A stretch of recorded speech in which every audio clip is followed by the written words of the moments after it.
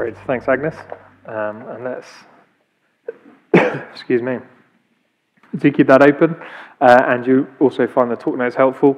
And let's pray and ask for God's help as we come to think about these verses together.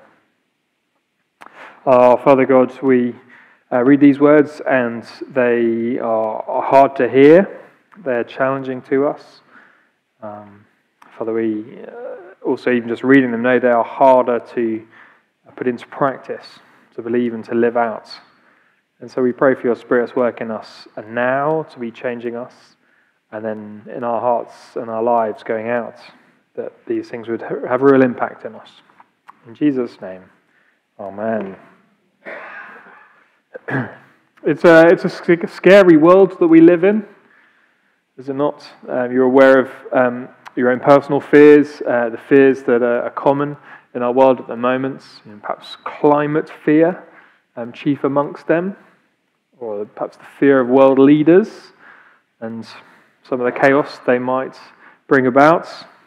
Maybe financial fears. Maybe you're one of those 1.6 million mortgages coming to an end of fixed rates this year, and you're worried about fearful of what's coming next, or fearful about rent that is going up and up and up. And as I say, we've all got those individual fears too. It is a scary world we live in. It's a particularly scary world for Christians. And for many Christians across our world, people are living in real fear of real physical danger for being a Christian. To believe in Jesus and to speak for Jesus, to live for Jesus, is to put themselves at real risk of harm.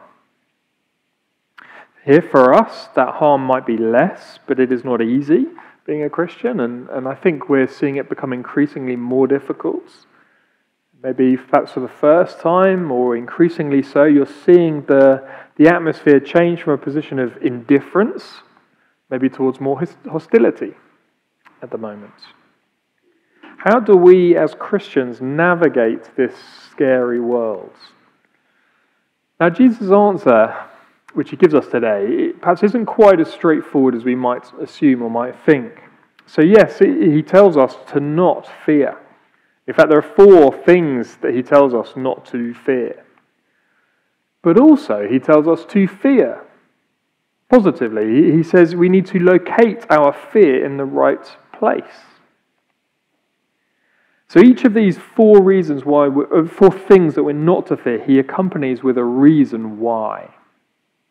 And the one thing that he does tell us to fear, again, we are told why.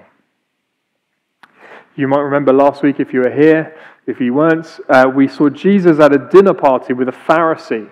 The Pharisees, the lawyers, the religious leaders of the day.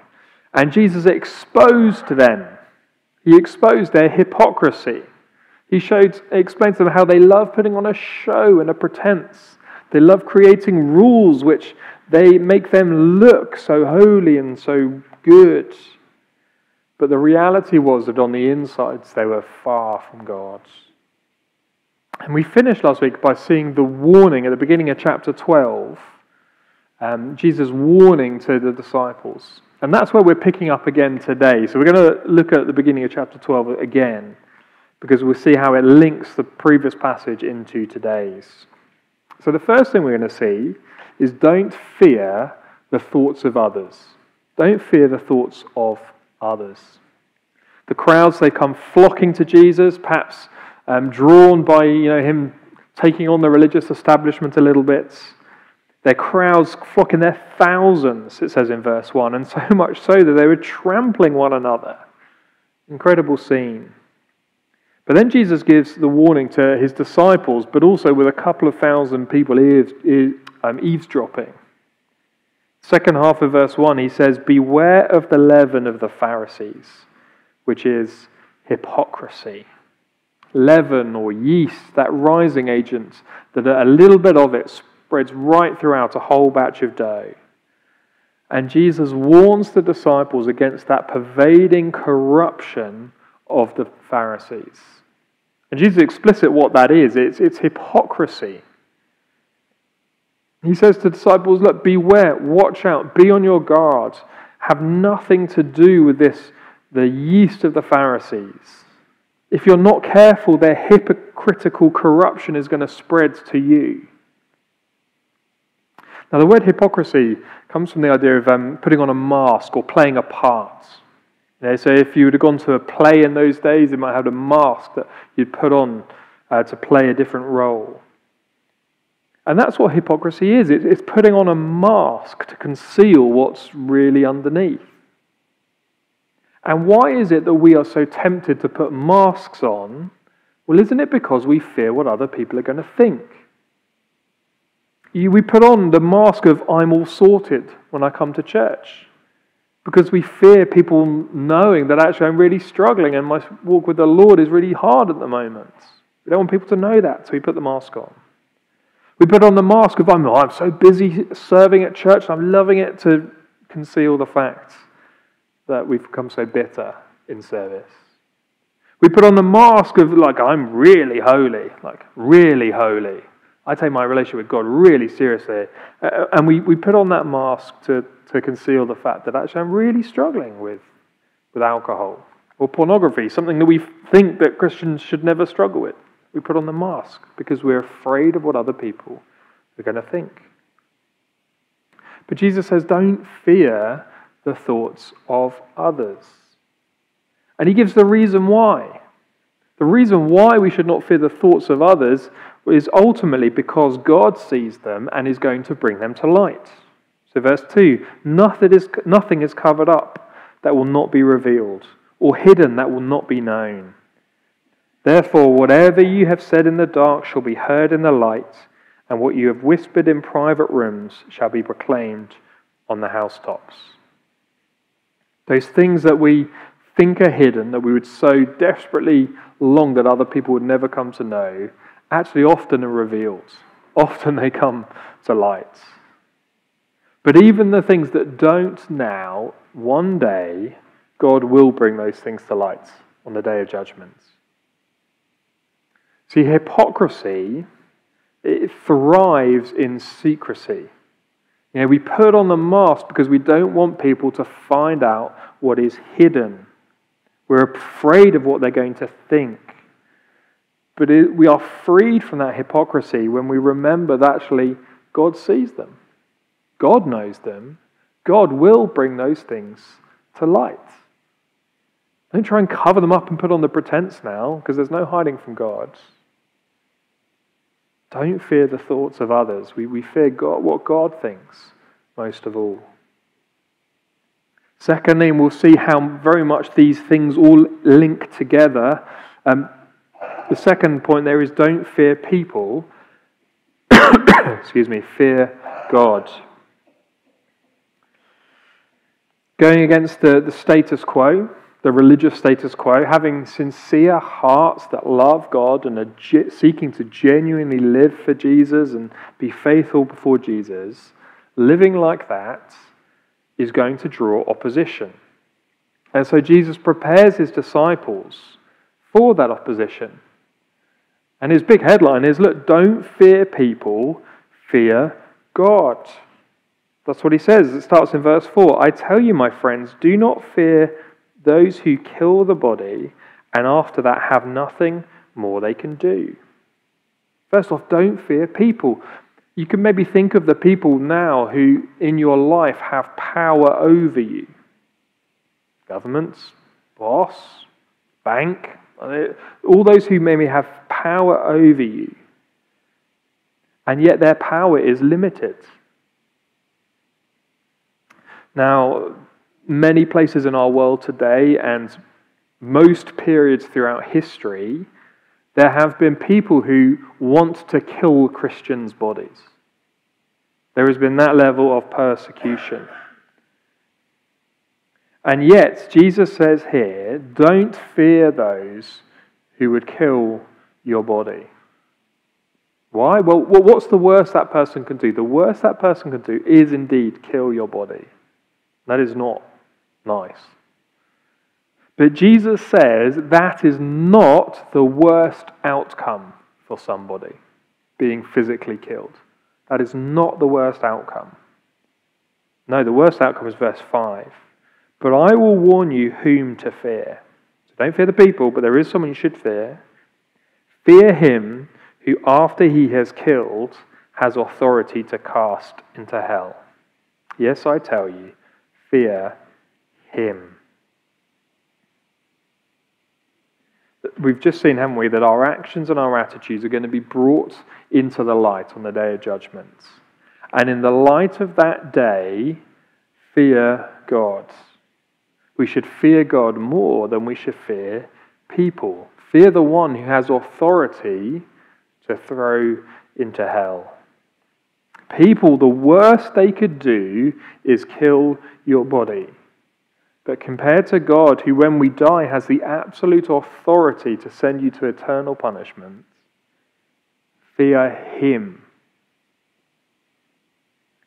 Now, fearing God, and fear as a positive thing, is almost an alien idea in our culture today. Our society views fear almost entirely as a negative thing. And you can see why. We might talk of playing on someone's fears. And that's manipulation and coercion. That's obviously not a good thing. We might think of dictators using fear as a tool to keep people compliant. And maybe we all have that personal experience again of fearing a person or fearing something, phobias, negative things. And so yes, oftentimes fear is a bad thing. But it is far too oversimplistic to say, therefore, that fear, as in and of itself, is a bad thing. Because our society, again, is far too simplistic. Whatever makes me happy must be good and right. And whatever doesn't make me feel good, therefore, must be wrong. And often fear doesn't make us feel good, so we think it must be a wrong thing. But that's far too simplistic. It is surely self-evident that some fear is good. I don't know if you've come across the Darwin Awards. They're darkly humorous awards to people whose failure to fear has led to their deaths. Just a couple of entries from a few years ago. There's a 59-year-old man in Utah. He found a stash of dynamite in a shed on his ranch. And worried that this dynamite was a bit unstable, he decided he had to deal with it. And his method of dealing with it was putting in a pile, taking 40 paces back, and then shooting it with a shotgun. The dynamite fought back. Or a 32-year-old and a 23-year-old man in a car together in Texas. You Americans. There are a few of you, sorry, I'm joking. But the two Americans are in a car. They come across a drawbridge that is closed to cars and open to boats. Mistake number one, the man got out and opened the barrier by hand. Mistake number two, he got back into the car. Mistake number three, you know where I'm going. He tried to jump the gap. No fear often leads to an early death. Some fear is so evidently good and right and shouldn't be avoided. And Jesus puts fearing God in that category. Fearing God is a good and right and sensible thing. Fearing the one who has that final authority on your eternal destiny is surely a good and right thing.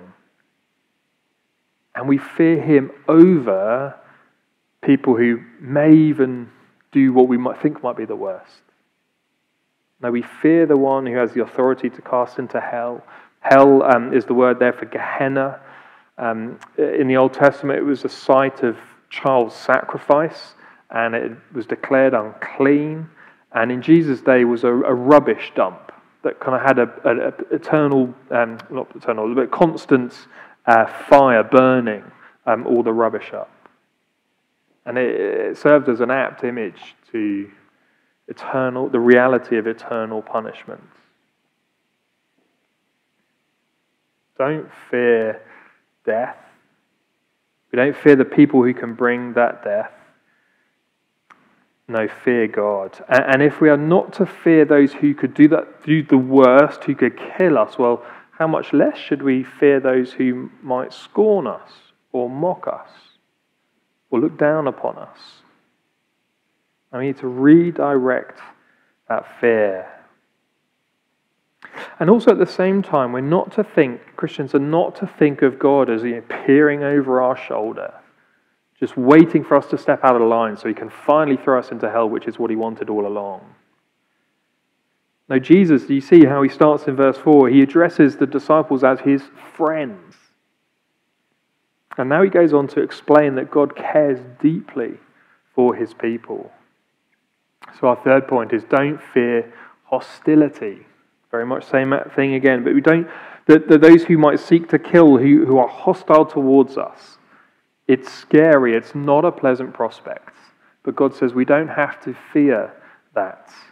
You see in verse 7, Jesus says, fear not, there in the middle. And why is it we don't have to fear that hostility? And it's easier said than done, isn't it? But why not? Well, it's because God cares. First of all, God knows, then he cares for his people. Excuse me. So firstly, verse 6.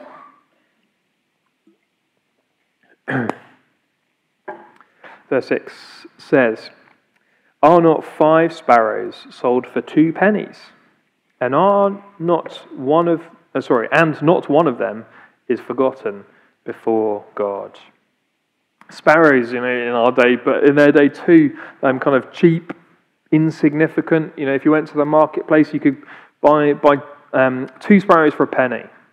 And you know what? They're so kind of cheap and insignificant. Actually, if you gave 2p, they'd actually throw an extra one in as well. You get 5 for 2p. They're so small, so insignificant, and yet not one of them is forgotten before God. God knows about everything going on in this world, even those insignificant little sparrows. And then he goes on in verse 7, why, even the hairs of your head are all numbered. Now, if you have red head, apparently, on average, redheads have an average of 90,000 hairs. If you've got black hair, you have an average of 100,000 hairs. Brown hair, an average of 110,000 hairs. If you have blonde hair, you have an average of 150,000 hairs. I guess I'm probably a little less than average. Yeah. But, yes, I might be less than average. Yes, I might be tens of thousands off. God knows every single one of them. Every single one of the hairs on your head, God knows every single one of them. God, who knows that, surely knows about everything that we may go through. It is deeply comforting to know that he knows. But it's not just that he knows, it's that he cares. So he finishes verse 7, fear not, you are of more value than many sparrows. Jesus argues from the lesser to the greater. Well, if God knows about these insignificant little birds and he cares about those sparrows, are you not far more valuable than them? Yes, of course you are. How much more does he know and does he care about us? Now, Jesus doesn't say God is therefore going to keep us from all harm. I think that's what we would like him to say. No, but in those hard things, in those painful times, in those fearful moments, God knows he cares. He is watching over and will keep his people safe eternally. God is for his people, committed to them. So we don't fear that hostility. It's wonderfully assuring to know that God will remember us in this lifetime, but it is even far more important that he acknowledges us in the life to come. And here's the final point there, which is don't fear standing for Jesus. Living with the prospect, or indeed the reality of hostility, will inevitably put pressure on Christians to withdraw, to keep quiet, to keep our heads down, to remain silent. And yet fearing God more than people should mean that we won't fear standing for and speaking for Jesus. And again, he gives us a great reason why. In a moment, he draws that picture of the ultimate courtroom, the heavenly courtroom with Jesus there on the throne and all the angels. So verse 8, and I tell you, everyone who acknowledges me before men, the Son of Man will also acknowledge before the angels of God. But the one who denies me before men will be denied before the angels of God. See, Jesus draws up the now and the then. It's very simple. For those who stand for Jesus, who speak for Jesus, acknowledge Jesus now, well, so will on that day Jesus will acknowledge them. You know, on that day when all of our secrets, all of those things that would condemn us, well, if we confess Christ now, if we call upon his name and we confess him, well, then the Son of Man on that day will rise to our defense. We'll say, yeah, he's with me. They're with me. Whereas on the flip side, those who deny Jesus now, who won't make that stand because they fear other people more than God, well, then on that day, Jesus is going to say, no, I don't know them. He's not going to acknowledge them. Now, at the moment, you're probably thinking, if you're anything like me, yikes. What about those times, even this week, where I failed to acknowledge Jesus? Where perhaps I bailed out of the conversation entirely, or at least muddled it and softened it because I was embarrassed to say anything about Jesus. Yeah, I'll talk about church, and I'll talk about my job, but I won't talk about Jesus.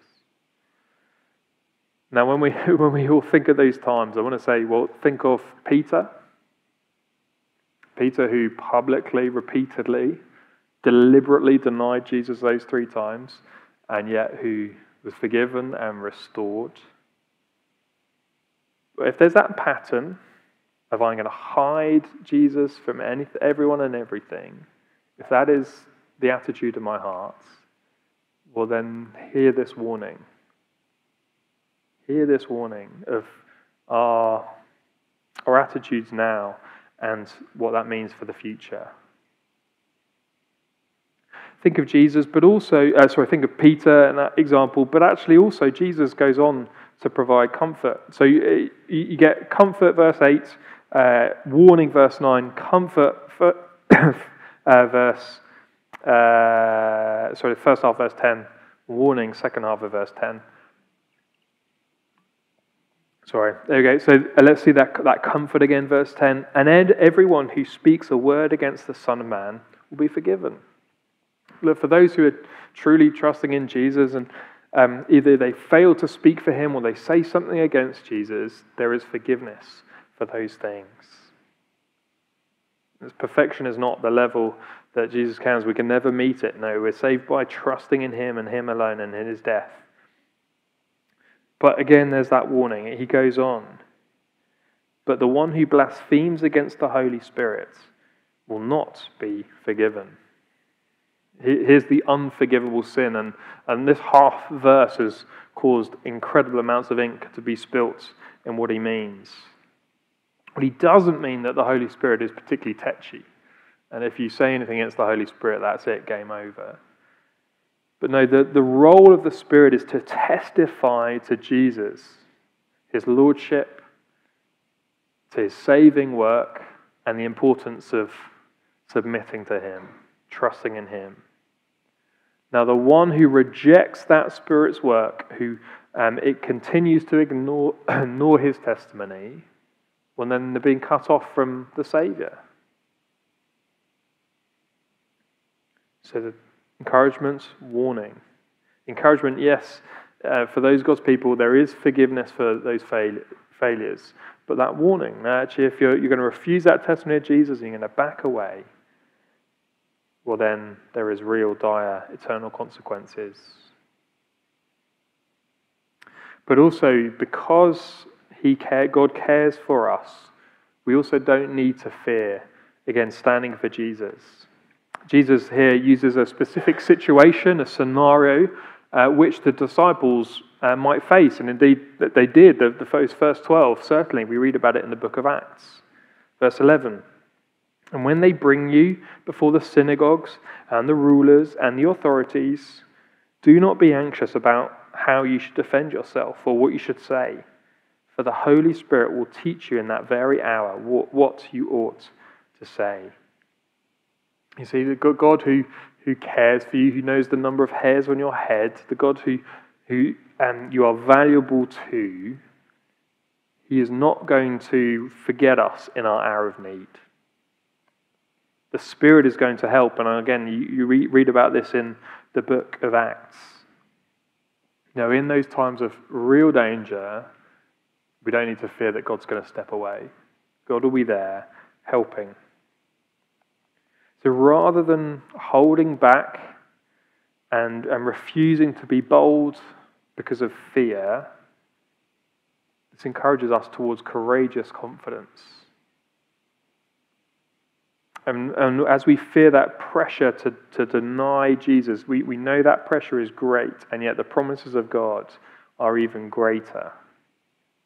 Of His care, of His help, and most wonderfully of that eternal security. It is a scary world that we live in, but the solution that Jesus presents is knowing God. As we know God and as we fear Him, that is what's going to help us to not fear those things that we shouldn't. So first off, as we are tempted to put on the mask to try and, because we fear what other people think, now remember who God is. God is the one who sees, who knows, and who is judge and is going to bring all these things into the light. As we're tempted to fear those who could do us real physical harm, we're reminded actually, no, God is the one with ultimate authority and power. As we might fear that hostility from others because of our faith, we remember God, again, God who sees, who cares, who knows. And then finally, as we would fear standing up for Jesus because of that pressure, now again, we remember that Jesus is the one who stands up for His people on the day of judgment and says, I know you. And God who provides what will be needed in those moments. Now, the solution as we journey this scary world is knowing God and fearing Him rightly. Sometimes when I read of some biographies, particularly missionaries, and you see some of the things they did, and you read of their fearlessness, and I'm slightly awed by what I read. And I'm tempted to think, these were some exceptional people. But actually, I think perhaps no, we are not to see that as exceptional. Really, they are Christians who have located their fear in the right place. As Christians who locate their fear in the right place, that frees up that fearless boldness. And actually, that should typify all of us. It may not be worked out by going to another part of the world, maybe, but probably not for most of us. But in the places that God has put us, locating our fear in the right place frees us for that fearless boldness. And let's pray that God would work this fear in our hearts and therefore our lives too. So let's pray.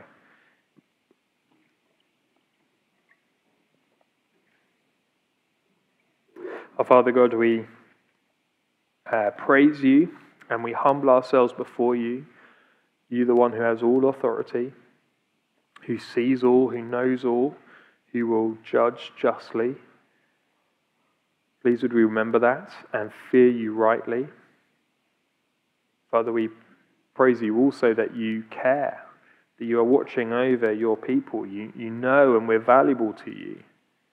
We can trust you to ultimately care for us now. But to care for us now, but ultimately in the future, in eternal security. Father, please would these truths be so precious to us now that we'd hold on to them now, but not just now, but tomorrow as we go out to a workplace and to the school gates and all those other things. Please, Father, would you help us to cling on to these things in those moments too, that our fear would be located in the right place. We ask that in Jesus' name. Amen.